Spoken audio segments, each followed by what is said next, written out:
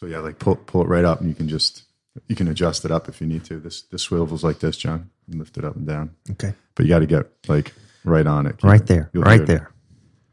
How's your level in your cans? All right. Sounds good. Yeah. Good, man. Yeah. Awesome. Yeah, dude. How was your float? Oh man. How long was that? You were in there for 2 hours. 2 hours and 15 minutes. I lost all sense of time. I didn't have a clue.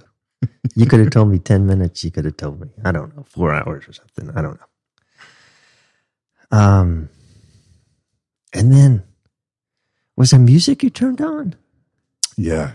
I went in and I was, I know you like to stay in there long. Yeah. I knew we were going to jump on the podcast. Yeah. So I figured, hey man, let me put the music on for John so we can have some feedback. That was good. That was good. So those are, they're solfeggio frequencies. Yeah, I figured it was. So like you said, you're like, I'm going crazy with the music on, or am I going? Well, I know I'm going crazy, but that's another subject. Yeah. Yeah. But, yeah, so it's like, it's so subtle, and I love it because the way I see it, this is how it makes sense to me. Yeah.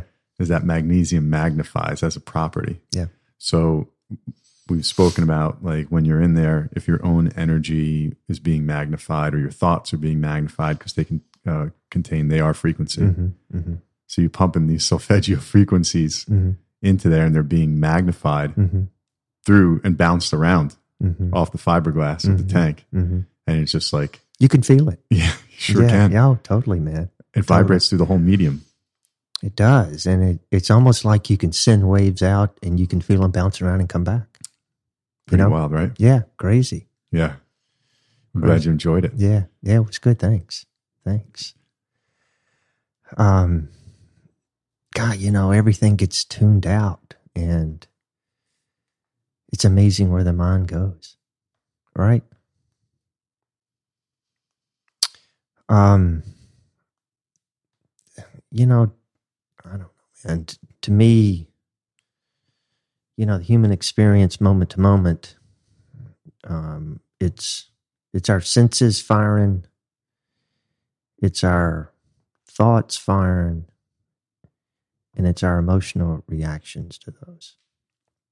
And the thing that the tank does, for me anyway, is, you've got sound, you've got sight, you've got smell, you've got taste, you've got feeling. And so other than the music being turned on, the sound goes away.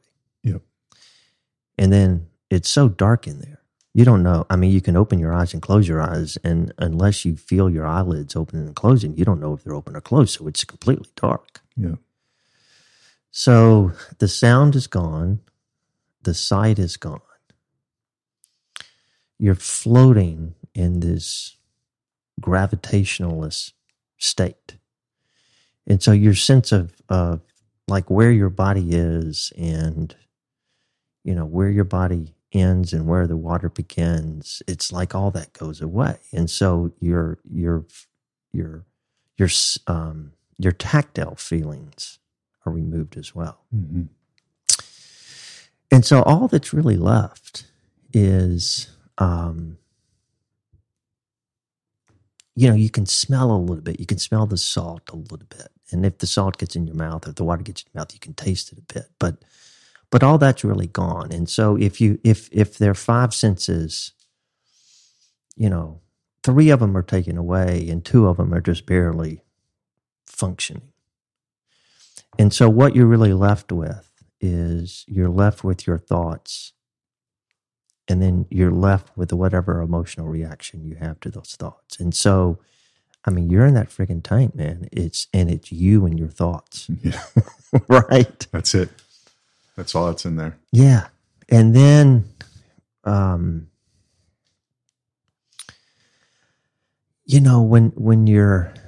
the noise, I don't mean sound noise, but the worldly sense noise sort of goes away, and,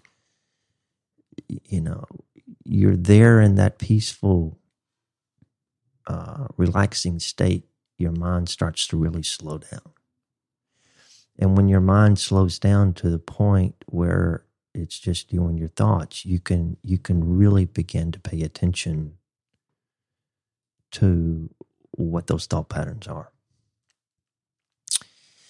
And when you slow down long enough to pay attention to the thought patterns, you can sort of see patterns that repeat themselves. I think studies have been done where they say you've got close to 70,000 thoughts a day that float through your head, which is crazy because it's more than one a second.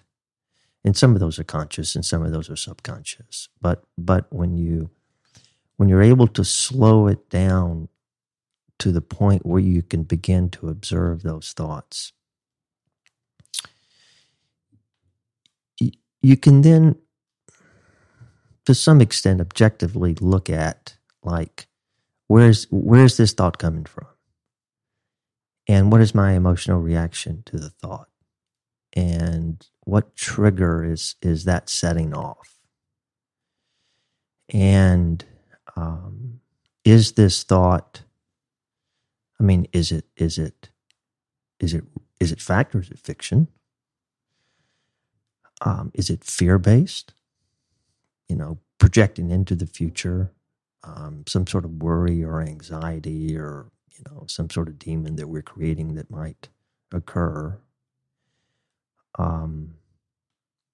Or is it replaying a tape that happened in the past? Something that we're still holding resentments onto, or grudges, or angers, or guilt, or shame, or whatever it is. And the thing is, so I think Mark Twain said something about, I've had lots of worries in my life, and none of them, or very few of them, have come true. And so a lot of that fear future-based stuff, it's just fictions that we're creating. It's our ego trying to hang on to its own sense of identity. And then the stuff that's happened in the past, we're like trying to remember what that was, or our mind is replaying some tape of what that was. And who knows if that tape that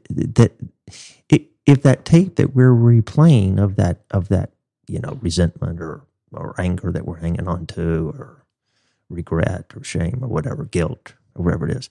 Who knows if what we're bringing in the present moment is even close to what really happened way back when.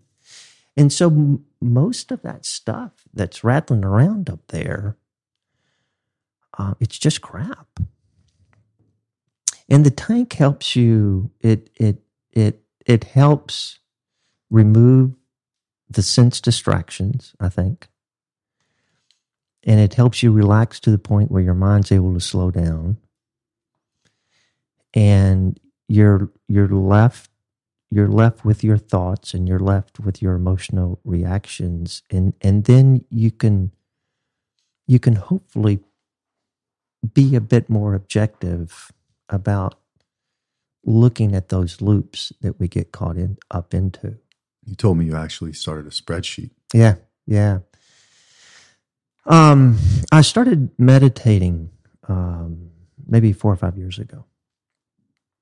And over time, that meditation practice has sort of morphed and changed, and it has continued to strengthen over time.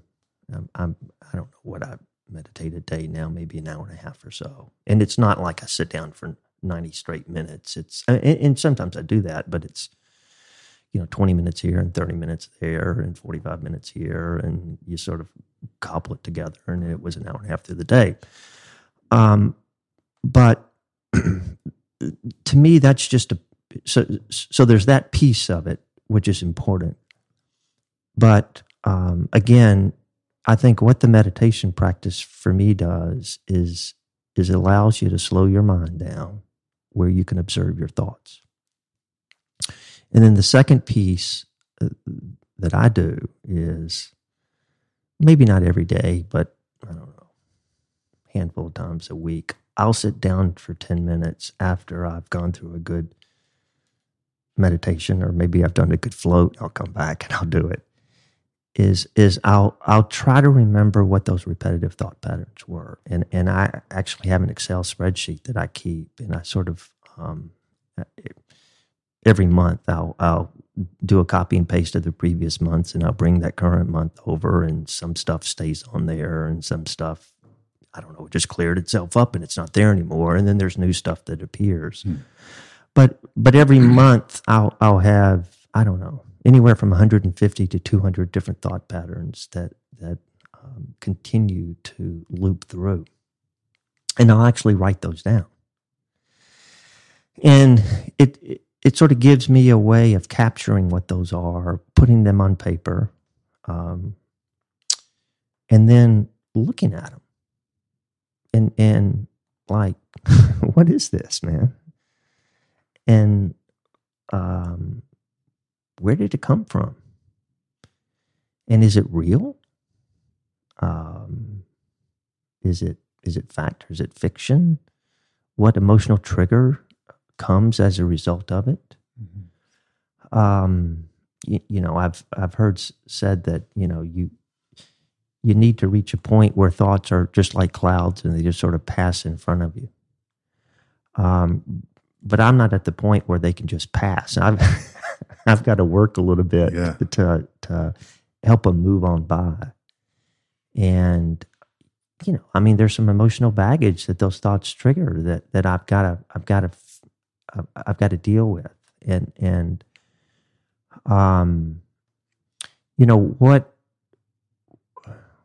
what I try to do is, there's some of that stuff that's real that, you can do something about, and you need to put a plan together, to do something about those. But a lot of that stuff is just crap that we're carrying around. And until I get it on paper, it's there, but I get it on paper and I start to think, man, that's silly. To create a little bit of context about what you're talking about, John, I think it's cool that, would you say before, you said you started meditating 4 or 5 years ago, were you aware of these 200 to 250 thought patterns that you're having prior to that?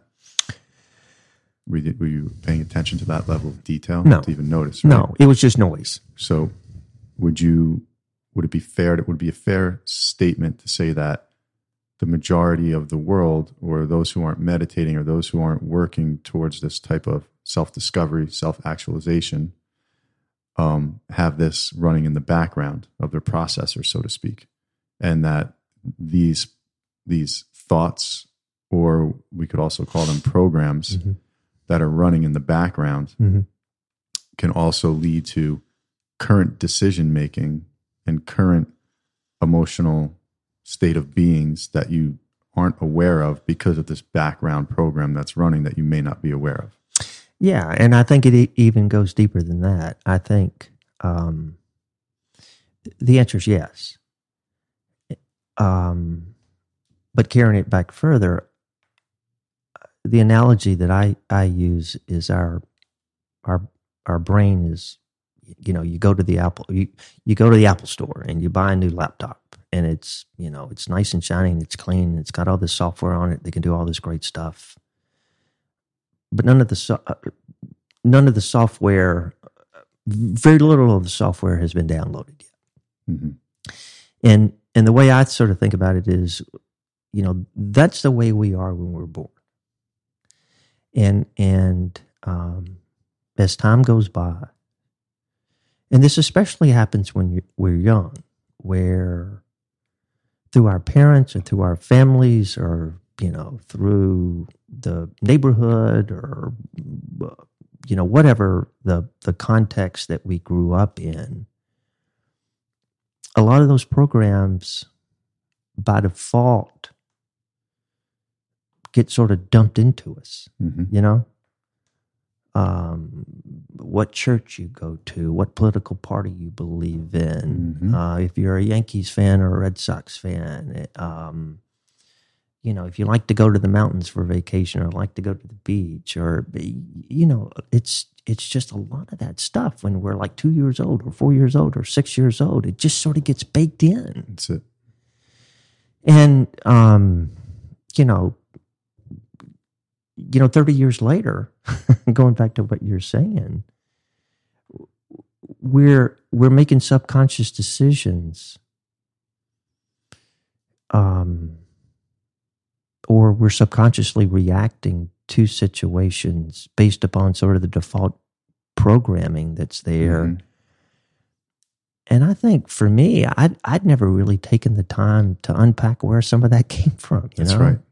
That's right. And so you've, I think you, it's almost like you owe it to yourself to determine how you want to live your life. And that sounds great, but it's almost like your whole worldview and your whole value system, you've got to challenge where it came from, and you've got to be sure that sort of where you are today, you're not just living in sort of the default mode because that's the way it's always been, or that's what you were taught in school, or that's what your mom and dad told you, and maybe some of that is good and it's valid. But I think you owe it to yourself to challenge that thinking and be sure that that value system and that worldview and that programming, it's there by design, and it's there by your choosing, and it's not sort of a default mode that's there. And then once you've taken the time to validate that, then you can begin looking at how you're living your life and how you're making the decisions and how you're reacting to experiences, and you can have a more developed, maybe even being more truer to you, who you are, and the way that you're living your life and making decisions. Mm-hmm. Through a programming that you've taken responsibility for. Just to put that in a little bit more context, to unpack that more for anyone listening, to follow what we're saying, John. The story that I was told that holds true is my one friend had a client that was doing a lot of floating. Mm. And she was having a hard time holding on to relationships. Mm-hmm. And she, self-sabotage, mm-hmm. typical, like blowing up the relationship, not understanding why. Mm-hmm. And she was able to trace back to a childhood memory. Mm-hmm. She was preschool. Mm-hmm. So what's that? 3 years old, mm-hmm. 4 years old, something like that. Mm-hmm. And her mother, she was the last one standing there with the teacher. Mm-hmm. All the kids had left. And I don't know if you remember how relative time felt when you were a kid, mm-hmm. but it felt like it would like just so long, right? Mm-hmm. Like Christmas night for us, like that. But when you're waiting for Santa mm-hmm. or Hanukkah, or whatever it is to come the next morning, it's forever. Mm-hmm. So this little girl standing there, she said it felt like forever for her mother to show up.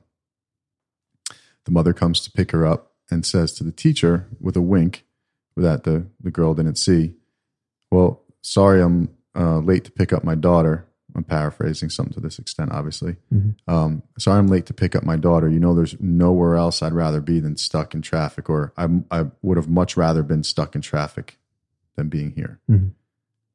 Sarcasm. Mm-hmm. As an adult, we get it. Mm-hmm. Obviously, the mother doesn't want to be sitting in traffic rather than being with her mm-hmm. daughter, who she loves and is there to care for. Mm-hmm. She probably had angst to get there. Mm-hmm. So the parent was trying to make light of the situation and joke with the teacher as an adult. But what does that 4-year-old mind hear? She hears what she hears. She heard, Mom doesn't love me. Yeah. I'm not deserving. My mother dislikes me so much or doesn't care about me so much that she'd rather be in traffic mm-hmm. and in a car than picking me up. So that was the program that was running through this girl's mind, this deservability, not able to be loved, not worthy, etc. And that, when you have a program that starts, and there could be multiple of them, again, I'm just creating context mm-hmm. right now, that program then holds as a truth for the new programs that you write. Mm-hmm. So now let's say hypothetically that I held that non-deserving, not good enough, mom would rather be stuck in traffic. And then I start a relationship with John. Mm-hmm. Now you and I, platonic or not, we have a relationship. Mm-hmm. We start to move on that relationship. And in the back, that is a fundamental truth of where we're going to start from. Mm-hmm. And so it just works its way as like a reverse pyramid. Here's the truth. And then it goes this way. Mm-hmm. Does that make sense? Mm-hmm. Another example that someone gave me to provide another visual of context for that was that, do you remember in 1999 when they had the scare that when 2000 Mm-hmm. hits, the code Mm-hmm. wasn't going to go? Yeah. Y2K? Y2K, and all the computers weren't going to, and the data Mm-hmm. programs weren't going to be able to keep up. Mm-hmm. So they made a fundamental truth that they took this, everything came from like this and pinheaded up. They had all this data and they put it to the point of a pyramid again, John. They said, okay, if all this is true for 1999, then Y2K is this. And they made this one fundamental point that all this was based off of, all these programs, and then it went from there. So you can change something as that 4-year-old girl Mm-hmm. or that 4-year-old child, and then it can take time, but it can go through your entire programming and start to offset the truths in all the other programs that you hold, and you'll slowly watch your life and your emotions as you start to recognize these patterns that you were talking about. Mm-hmm. To your point, well, some of them I copy and pasted the next month, and some of them aren't there. Maybe Mm-hmm. they work themselves out, or Mm-hmm. they just like, and that's what happens. Mm-hmm. It's your view of the situation. Yeah, and in the example that you're talking about, the woman, she was blowing up relationships, and she could see the pattern, but it took a lot of work for her to figure out where that was coming from. You know, Yeah. Put yourself in a state to be able to peel that many layers of the onion, Mm-hmm. to be able to get that deep, to find that. Mm-hmm.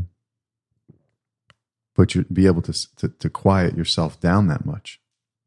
And that's what's so great about the tank also, because as you were saying in the beginning, as you remove those senses, Mm-hmm. you're just left with yourself.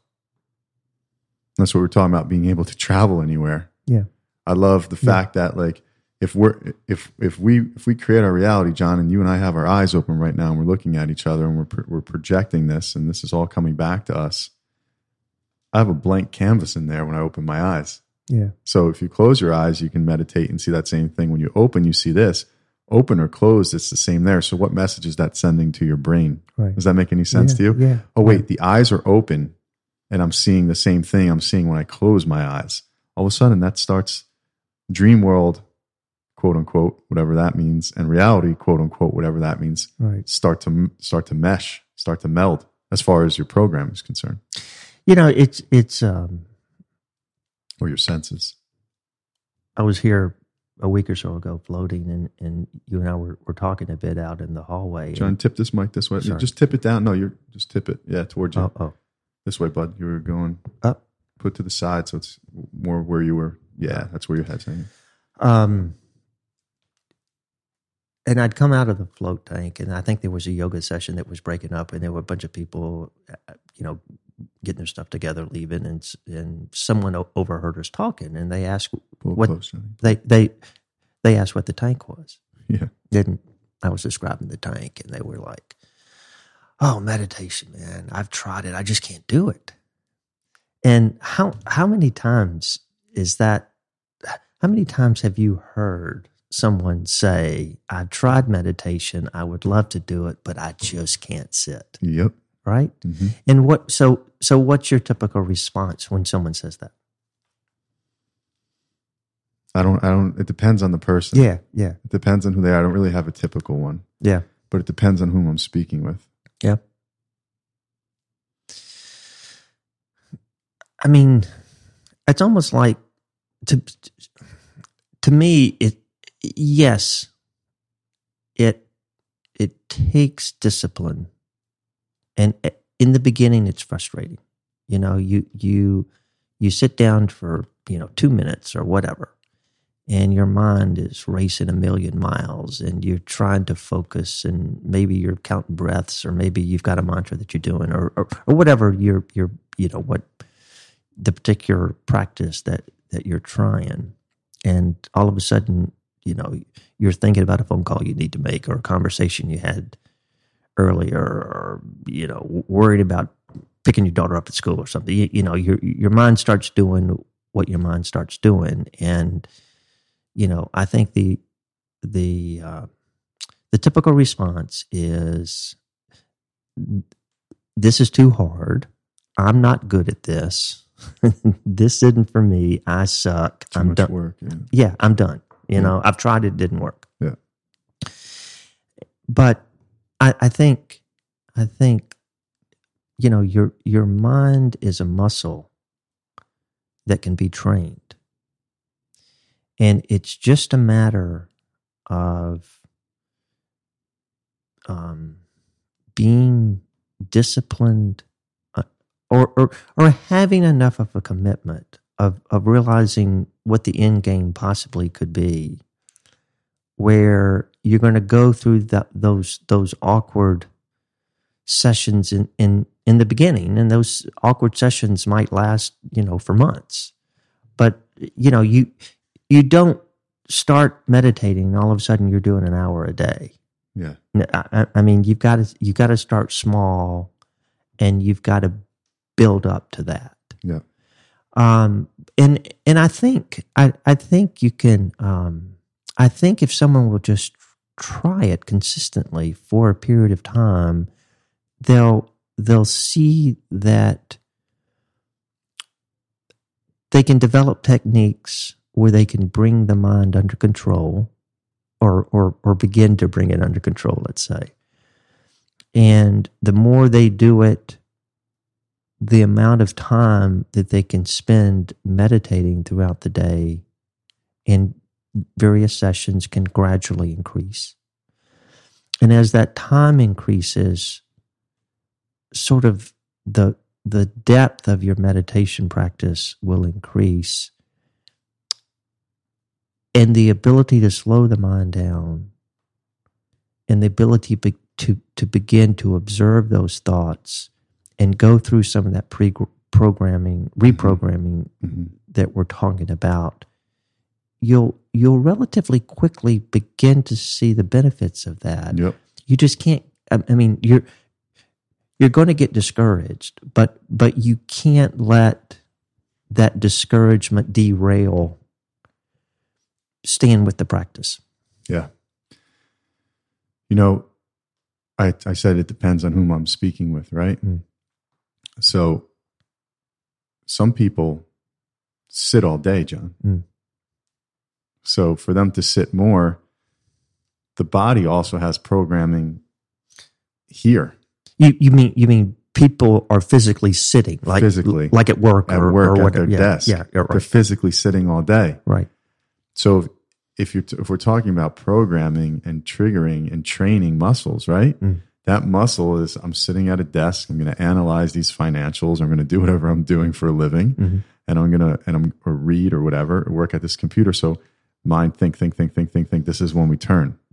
So sometimes I'll suggest a moving meditation. Mm-hmm. Move your DNA. Mm-hmm. Get up, stretch, move Mhm. your breath, bring us as much breath in and out as you can. Mm-hmm. How often do most people even touch their toes and bring their head below their waist? Let that blood flow. Mhm. Reach up, touch the sky, just open yourself up. Mm-hmm. And just by doing this starts to alter the consciousness. Mm-hmm. And then from there, focus on maybe standing Mhm. or even with your head down and Mhm. taking 10 breaths from there. Mm-hmm. Now you start to change Mm-hmm. the neurological patterns Mm-hmm. than just the Mhm. actual sitting. Mm-hmm. So that's why my response is different. And then, but I'll have people, like, to your point, they were coming out of yoga class. So obviously they just did that quite a bit. Mm-hmm. And they may say that, I'm still having trouble meditating, right? Mm-hmm.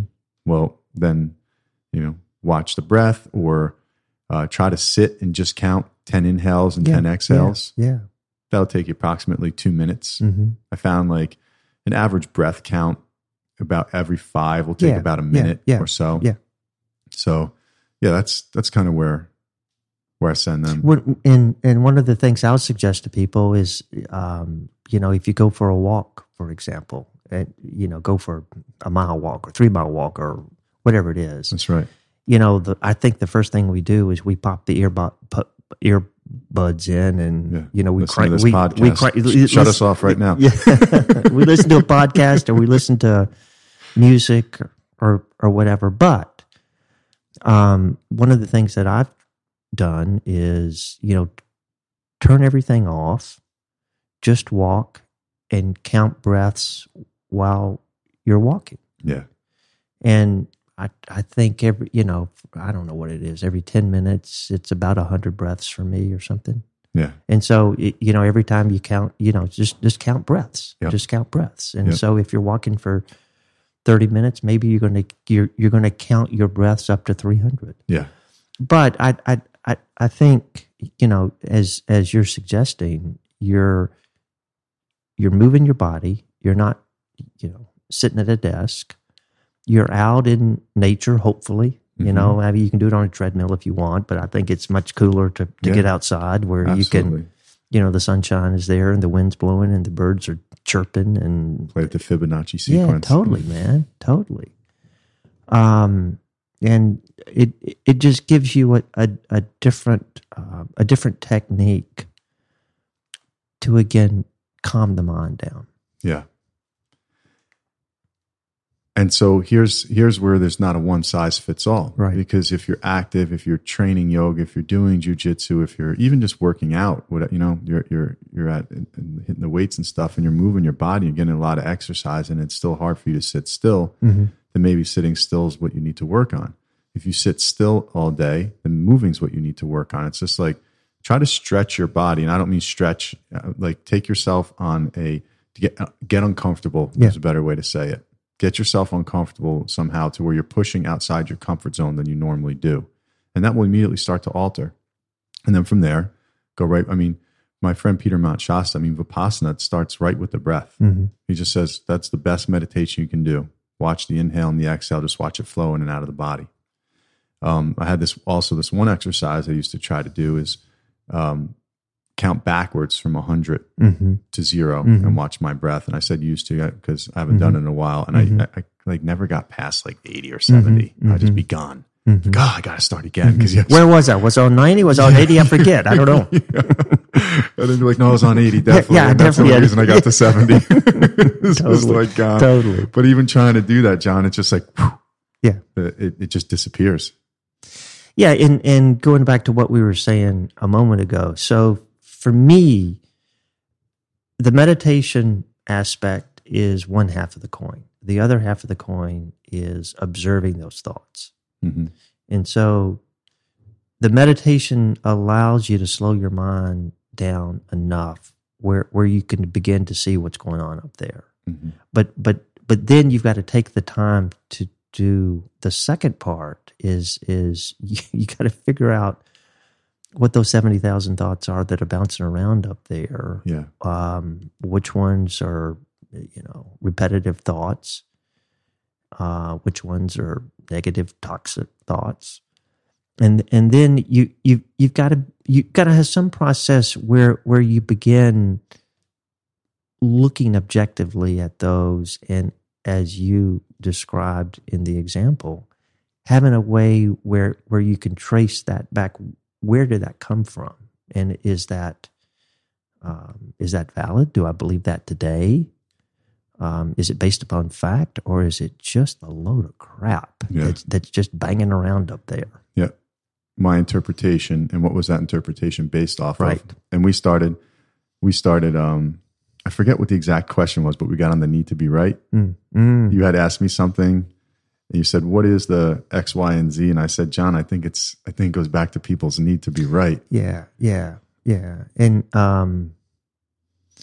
I think the need to be right, not to get too Buddhist here, but I think it's that ego, and it's how we define our separateness in the world. I think I was telling you about a book I was reading.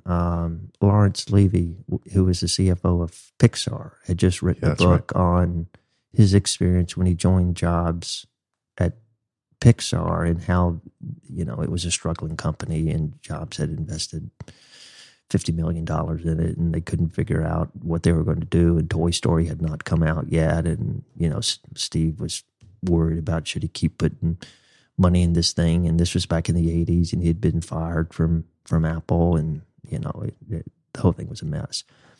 And they ended up obviously being very successful. And it happened relatively quickly. And one of the points that Lawrence Levy makes in the book is that one of the big reasons that they were able to be as successful as they were is that, and he really compliments Steve Jobs for this, is that Jobs never got defensive about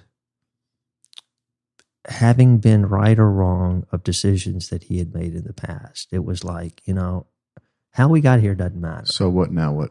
Yeah. I mean, it's all in the past. It doesn't matter. It doesn't fix the problem. We're in the present.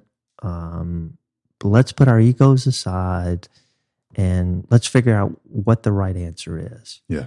And, we have to do that in our own lives. And that's tough. But we've got to have the courage to do it. Yeah. And that line in the sand that you're drawing, or that need, and I mean, these are patterns that we have to where, and then I started telling you about the intention that I've been holding in class about, give or so, last 3 to 4 weeks, was on responsibility. And responsibility to take, I'm going to do a little wordplay here, but to take responsibility, to sit down and do your meditation, to get in the tank, to do your yoga practice, to be committed to some type of self-improvement. And what does that by taking that responsibility, it's shifting your response ability. It's shifting your ability to respond. It's going to change your filter and say, maybe in that, because you don't know what you don't know. And that's where good coaching comes in, and that's where a good practice comes in, so you can be aware of these patterns and say, well, this is showing up a lot in a lot of my relationships here. Or I notice that I keep falling back into the same pattern. And that's why, I'm not putting anyone down for going, to do New Year's resolutions and all that. Like, God bless you if it works for you. But in my experience, just because the Gregorian calendar is going to change to 2019 right now, all of a sudden that's going to make my patterns change. All of a sudden I'm going to have some huge revelation and breakthrough as to what the root cause of all my thinking has been and my programming since I was born. I don't think so. And just and I'm going to top that off with partying rather than quiet meditation and really seeing what it is that I need to actually hit these goals. So a lot of that comes into play for me, John. And I see the pattern, even in the fitness business, you'll have a surge right now. And it's like, cool. And I really wish these, new people that come in, hopefully every year more and more stay and they find a rhythm. They create a pattern to stay. But how many people come in and there's business models. And I know this because I've studied them, because I wanted to learn what I needed to get into the business here. And obviously I chose not to go with those models. And also I have developer friends that have different chains that they put into and so they study these models to where it's to get as many members as you can and hope that they don't come. Just get as many members as you can and to 10x the capacity that the facility can hold. It's like an airline overselling seats. Yeah. Or like a bank that knows if everyone did a run on withdrawals, they don't have enough deposits in. Yeah. It's leveraged. And you'll know that not everyone's going to be in for that time. The majority of people are going to fall off, but they're going to still get that residual income for whatever the contract was. And it's just you're playing off of the pattern that's been created. And so now we have our individual patterns.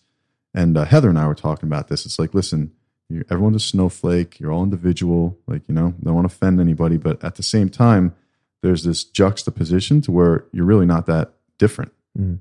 And so like we have like all our stories, if you put them out on the table, like the end of the day, they're not going to be that far off from each other. And they may have like different characters in them in a different setting, but the fundamental mother, father, family, divorce, kids, like these things are going to continue to show up. Mm. We were talking about the hero's journey. Yeah. Right. Yeah. So we have these patterns that happen. And now, so we'll have our individual things that we have to deal with, but I see also like on a higher elevation, this group think that happens, what society is all pushing towards at once, and to elevate out of that and to try to make some sense as to, in this one training I did, they called it the drift. Am I going with the drift and kind of just like bobbing, or am I like trying to gain some elevation? So like, am I out of the 7 days out of the week, do I hate five of them and pray just for 2 of them, to where I go pollute my body, probably spend the majority of my income, make a mess, continue this wheel of samskara, these perpetual habits, these programs that we're talking about, and then Monday go back to my dreaded life. So I hate 5/7 of my entire existence. Yeah. So let me go back to your model here. So yeah. Are you attracting a different type of clientele here that's more committed to the practice and the process, or is there something that you're doing differently with them when they walk in the door? So I didn't really study what the other people are doing when they walk in the door, John. But I just, and this isn't saying that other people don't either, but for me, I can only speak on my own experience, is that my goal is to create a tribe. And this is a, you give you the perfect example. And for everyone listening too, your daughter came in the other day, right? And she said to you, wow, you guys, this is the second or third time you guys, you're hugging. And like, we were like that the second we met. So, and then you've come back once a week or multiple times since then. A lot. Yeah. And also thank you, because I know Heather hasn't floated yet, but I know she cares very much about your opinion and you, and values like the work that you do on yourself, not your job work, but how hard you work at self-actualization and your self-improvement process. And Heather saw what we were doing here. She saw mine and our connection, and she was like, this is real, and believes in what we're doing here. And that's the difference, to sum it up, like how to articulate and put how that goes into each words, that into each person rather. That would be like saying how I suggest what each person does to meditate, or for it's going to be a little bit different for each person. But when you come into Summus, when you leave here, to put it in one word, is transformed. That's the mission statement, to experience your highest self. So to be here, to be in service, John, and to create a community, a tribe of like-minded people that are all working on their own shit, that are looking for, because listen, man, it's going to wear off. We're all, our meat wagon is going to gain years, and we can do our best to stay young and take care of it, and get into regeneration and bioregeneration. We can talk about all that also. And we do get into that, and how to be healthy also with your intake, but your intake, not just your food, but the type of water you drink and the food that you drink, and no sugar, things like that. You know what I'm saying? Like to limit what you're doing. But this meat wagon is going to go away. So if it's all about how many followers I have solely on social media, and it's only about how I look, and it's on a superficial level, skin level of the way we view one another, that's not going to be very fulfilling. And in my experience, you'll be looking for the next gimmick, Mm-hmm. the next fad workout, the next whatever that is. And for here, it's the moving, it's not just the jujitsu. Mm-hmm. It's not just the yoga itself. It's the practice of the consistency of the community, of living by the core values, learning, growing, improving, being respectful, being humble, also having fun, Mm-hmm. and being together. And once you move your DNA and keep that consistency, knowing that there's more we can do, and having tools like the float tank to go and check these programs and Mm-hmm. and learn and up your game. Mm-hmm. And it compounds, because there's not, what we're doing different here is there's not a lot of people or not a lot of facilities that have what we have in general or have the combination of what we Mm-hmm. have. And I believe that that's very special. The modalities that I have here, I used for myself when I was going through my experience with cancer. Mm-hmm. Other than the cryo's new, but the float tank Mm-hmm. and the infrared sauna were super instrumental, and yoga. Mm-hmm. I got into yoga, John, because my integrated doctor at the time, we were talking a lot about the way electricity is a fundamental part of the human body. Mm-hmm. And he told me at the time, he said, all right, well, you're dealing with this stage 2B Hodgkin's lymphoma, and this is what's happening. And without getting too into depth, he goes, I need you to do something that's going to stimulate the electrical production in the body, because the majority of dis-ease is based on how the organs communicate. Mm-hmm. So think about that for a Mm-hmm. second, right? Mm-hmm. Like, our bodies produce electricity. Mm-hmm. Here we are talking about programming, Mm-hmm. communication with one Mhm. another. Mm-hmm. Your DNA holds that. Your organs hold that. Mm-hmm. There's no separation between. I mean, I'm getting goosebumps from it, John. Yeah. There's no. Your heart and your liver are. I'm just arbitrarily picking Mm-hmm. organs right now, or your thymus, like, for these organs to communicate, and not just the organs, but the pathways in between. Mm-hmm. You could have your two substations, Mm-hmm. but if the wires are down going in between, and Mhm. there's a bad connection, right? Mm-hmm. You're going to overproduce a hyperactive thyroid, let's Mhm. say, or Mhm. something like that. Mhm. So I got into yoga to increase the Mhm. electrical production in my body purely from a physical standpoint. Mm-hmm. And my practice in the beginning was very much physical, Mm-hmm. very much power-based, etc., if you will. And then it morphed into what it is now, which is I use yoga to increase the electrical production. That's still the why behind my practice. And that electrical production, though, has the idea of it has expanded into more than just myself. It's expanded into, wow, how can I impact myself? People talk about presence when someone walks in the room and they have a presence. Mm-hmm. Like, how can you impact the world? How can you impact the community? And Heather loves this phrase, or this little saying that I heard and that I say all the time, John, that if you can impact a family, then you can impact your community. Mm-hmm. And if you can impact your community, you can impact your state, your country, the world, right? And then you can make a difference. Mm-hmm. And that's a billionaire, Mm-hmm. being able to impact that many people. And that's my mission. Mm. And so now, from an electrical standpoint, if we're going to go off of that, transmission, thoughts, vibration, you were talking about, Mm-hmm. they measured, you heard in a study, was it 70,000 thoughts a day? Mm-hmm. And then you went as far as saying some are conscious and subconscious. Mm-hmm.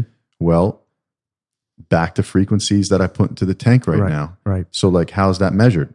Well, I would venture, don't quote me on this, and I'd like to look it up together. We can fact check it, but it's got to be based off of electrical pulses from the brain. Sure it is. And that's going to put off, that electrical is going to put off hertz or some type of vibration. It's a wave. It's measured in waves. Mm-hmm. And then how do you differentiate conscious from subconscious? Well, you do that by the type of waves that are coming off, which we've talked, alpha, beta, delta, theta, et cetera. Mm-hmm. So we reside in this beta frequency where most people are, constant on, and they need drugs, they need melatonin, or they need something to come down from that. And then we're putting iPhones and things in front of our eyes and our mind to produce more of that to keep ourselves on with white light and blue light and things that are happening now. So, and then we're drinking coffee and stimulants to keep that going even more. So we're just bankrupting our systems, John. But take those frequencies. My point was not to digress too much. And that's why in the tank, I put in, you went all the way down through those frequencies down to beta, down all the way to theta, through delta or theta to delta rather, or high delta. And it was 5 hertz was the last one that you're on, the theta frequency. And that is where one would call in yoga, in your shavasana, getting into this meditative state that you work so hard to get to. And the tank or yoga can put you there. But now, if you were able to do that, with your thoughts, you create the world. And if our world is vibration and our thoughts are vibration, my personal goal is to be able to receive and transmit. We're an antenna. Mm-hmm. So it went from a need for survival to increase the electrical production in my body to starting to study these things and say, oh, wait, man, this is all connected. There's also started this study called cymatics, CYMATICS. And basically it's, if you see this teapot here, John, if I hit the table, and it'd be very subtle, but it'll put like a little pattern through it, right? So that's even though it's through force right now, and it's through a tactical, it's still giving some type of response, and it's giving a little pattern in that. And if I can get kind of consistent with the pressure and the tap, you can see that the pattern's kind of consistent. That's in the water. Well, cymatics is you take, let's say we take that medium, the tea there, or we take sand on a plate, or we take the medium in the salt tank that I just did to you. And when you look at it on a screen, it will make the same, like I'm talking complex geometrical patterns. So if I took A440 and I put it through a tone generator, 440 hertz, and it vibrated sand on a plate, it will make that pattern over and over and over again. And then that goes back to the whole sacred geometry loop. So this is just like, how's it applicable? And so you can get like real far out on it. Quantum physics, we can get like real far out on it, or just like bring it back to thought patterns where we started the conversation, taking responsibility for your thought patterns and growing from there. I guess that's a long-winded answer. What we do different, I don't know, bud. The tribe aspect is cool. Yeah. There's, I think we learn from one another. We support one another. It's a community that is formed. And it's sort of crazy with all the technology that we have at our fingertips. Yeah, I to some degree we're plugged in and we know what's going on, the Snapchat or the Instagram or the Twitter or whatever. But, I don't know that you're just sort of skimming the surface there. I think we still have a longing and we still have a need to really connect on a deeper personal level. And I think the tribe community thing that you're talking about here gives people that opportunity. In like alchemy, John, a place where people can come together and share ideas like this. Yeah. Share their stories. I told you when we were sitting on the bench the other day when I was talking with Heather, I had the idea when she and I were eye to eye about stories of a community. And that's what this is, Right now, you and I are talking about more about meditation in the tank and stuff like that. But man, every single person in here has a unique story. Sure, they do. As much as that's as special as it is, and it's not special. We got into that whole thing, but everyone has a unique story that's very real to them. And that just in and of itself, by telling that story and by getting out and by not being judged by it, can have profound effects. So that's why this podcast was so important to me also, to be able to create the space to sit, share ideas, share these ideologies, and share people's stories. And then maybe, just maybe, one person out there realizes they're not alone. Maybe one person out there be like, oh, well, I'll email, I really like John's voice, or like I got a good vibe from him and I felt like I could relate with him. So I'm going to email them and figure out, like, maybe start a meditation practice. Yeah, or come and try. Totally. Or someone hears Heather's story and can totally relate to it, et cetera, et cetera. And to me, that's also what we do different. Just taking the time on an individual basis and getting to know one another and caring, being, taking the time to listen. It's cool.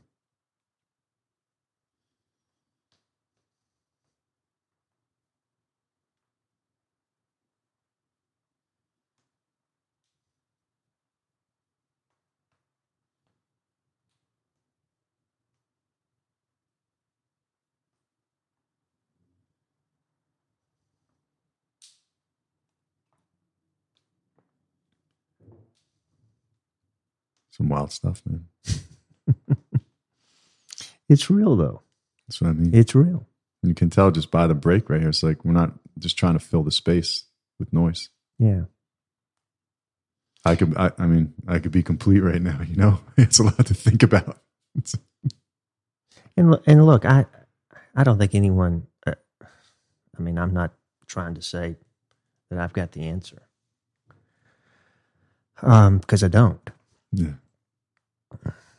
I've just, I've spent a lot of time thinking through, reading, studying, talking to people, and I've got this one little thing that's working for me right now, and if it can help somebody, taking some aspects of what we've talked about and try it, that's awesome. If someone has some suggestions or ideas that they feel like they can improve upon, what we're talking about here, man, I'd love to hear it. Right? Same. Yes, for sure. Yeah. I think one part that I struggle with all this too is not being so hard on myself. I go through this process a lot of the times because you see these patterns and it's just like, I want to break them. Like, I want this to be done. Yeah. And knowing that it's in there somewhere, like that's the thing about taking 100% accountability and responsibility. Yeah. Knowing that it's all you. The answer's not out there with John. It's not out there with somebody else. It's here within me. And to find those patterns and to find that, oftentimes I can get hard on myself to find it. Yeah. And look, man, being patient with yourself is important. Yeah. And, we talk about forgiving other people, but, forgiving yourself too, I think is an important part of that. Going back to some of that stuff that some of those programs that got baked into us when we were kids, if it,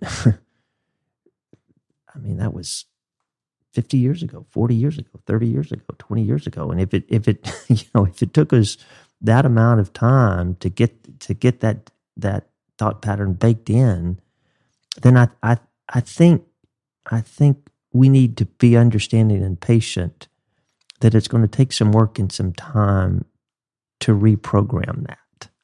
And patience is not anything any of us, I think, are particularly good at. Not in this day and age. No. Exactly. Yeah. But we've got to be patient with this stuff because it's hard and it's baked. It's baked in there deep. Going back to how deep it's baked in there, John. Yeah. Have you ever heard of epigenetics? Mm-mm. So, my buddy Tom here is one of the teachers and my teacher also. He talks about epigenetics a lot in class, and I don't know the exact studies or the exact amount of ancestors, something like 5 to 6 generations. They're tracing back the imprint that your DNA and the programs that you're still carrying lives based on that combination that you received. So you're not only dealing with your stuff, you're dealing with the DNA that you have inside you also that's imprinted. 5 to 7 generations Yes, back. Sir. Epigenetics, look it up. Yeah. Fascinating. We should have him on and talk about it. And so I mean, you think about that, and so what we're saying is a lot of this stuff gets baked into us when we're kids, and we have no control over it. Mm-hmm. But then, following up on what you're saying there, there's another component that is genetic based. That's correct. Going seven generations Tissue. back. Yeah. Your tissue. That's why movement is so important. Yeah. Breaking it up, resolving it, understanding what comes up as you open up your calves, or you get in that sauna and you get these heat shock protein. You're manipulating. We're an organism, so it's going to release different things. Mm-hmm. Yeah, man. You're dealing with patterns that far back that are embedded in your DNA. Yeah, so it's important not to get discouraged. Have a little bit of patience for the speck of patience. time that I'm alive. A little bit of patience. A little bit of patience. Yeah. You know what the coolest part about all this is, John? Hmm. I mean, next time we'll get into your story, but I don't even know it. We just hit it off. I know you're Heather's husband. I know you did something with finance or something once, but like, doesn't even matter. It's just like, Doesn't matter how we got here, man. We're all here. we're just hanging out. Yeah. Yeah. You know what I mean? Yeah. Like, that's the coolest part. It's not like, and today I have my friend John. Yeah, And such and such. It's just yeah, like, yeah. no, dude, he just got to have a 2.5 hour float, Well, a 2 hour and 15-minute float. Did you put music on? Or am I going crazy? No, we all have our own story. We have got our own backgrounds, and we've lived our own life. But the thing that we have in common is we have this moment in common. That's it. We have this moment, Yeah. right? And I genuinely enjoy our moments together. That's the thing, Yeah. And that's what's different about here. Like when people walk in, everyone genuinely enjoys their interaction with one another. yeah, And it brings you, we're not talking about Sally Sue and whoever it is, Mr. Smith, you know? Yeah. It's like, no, what's up, John? Yeah. No, it's like that. It's like that safe place that, it's a loving, forgiving environment.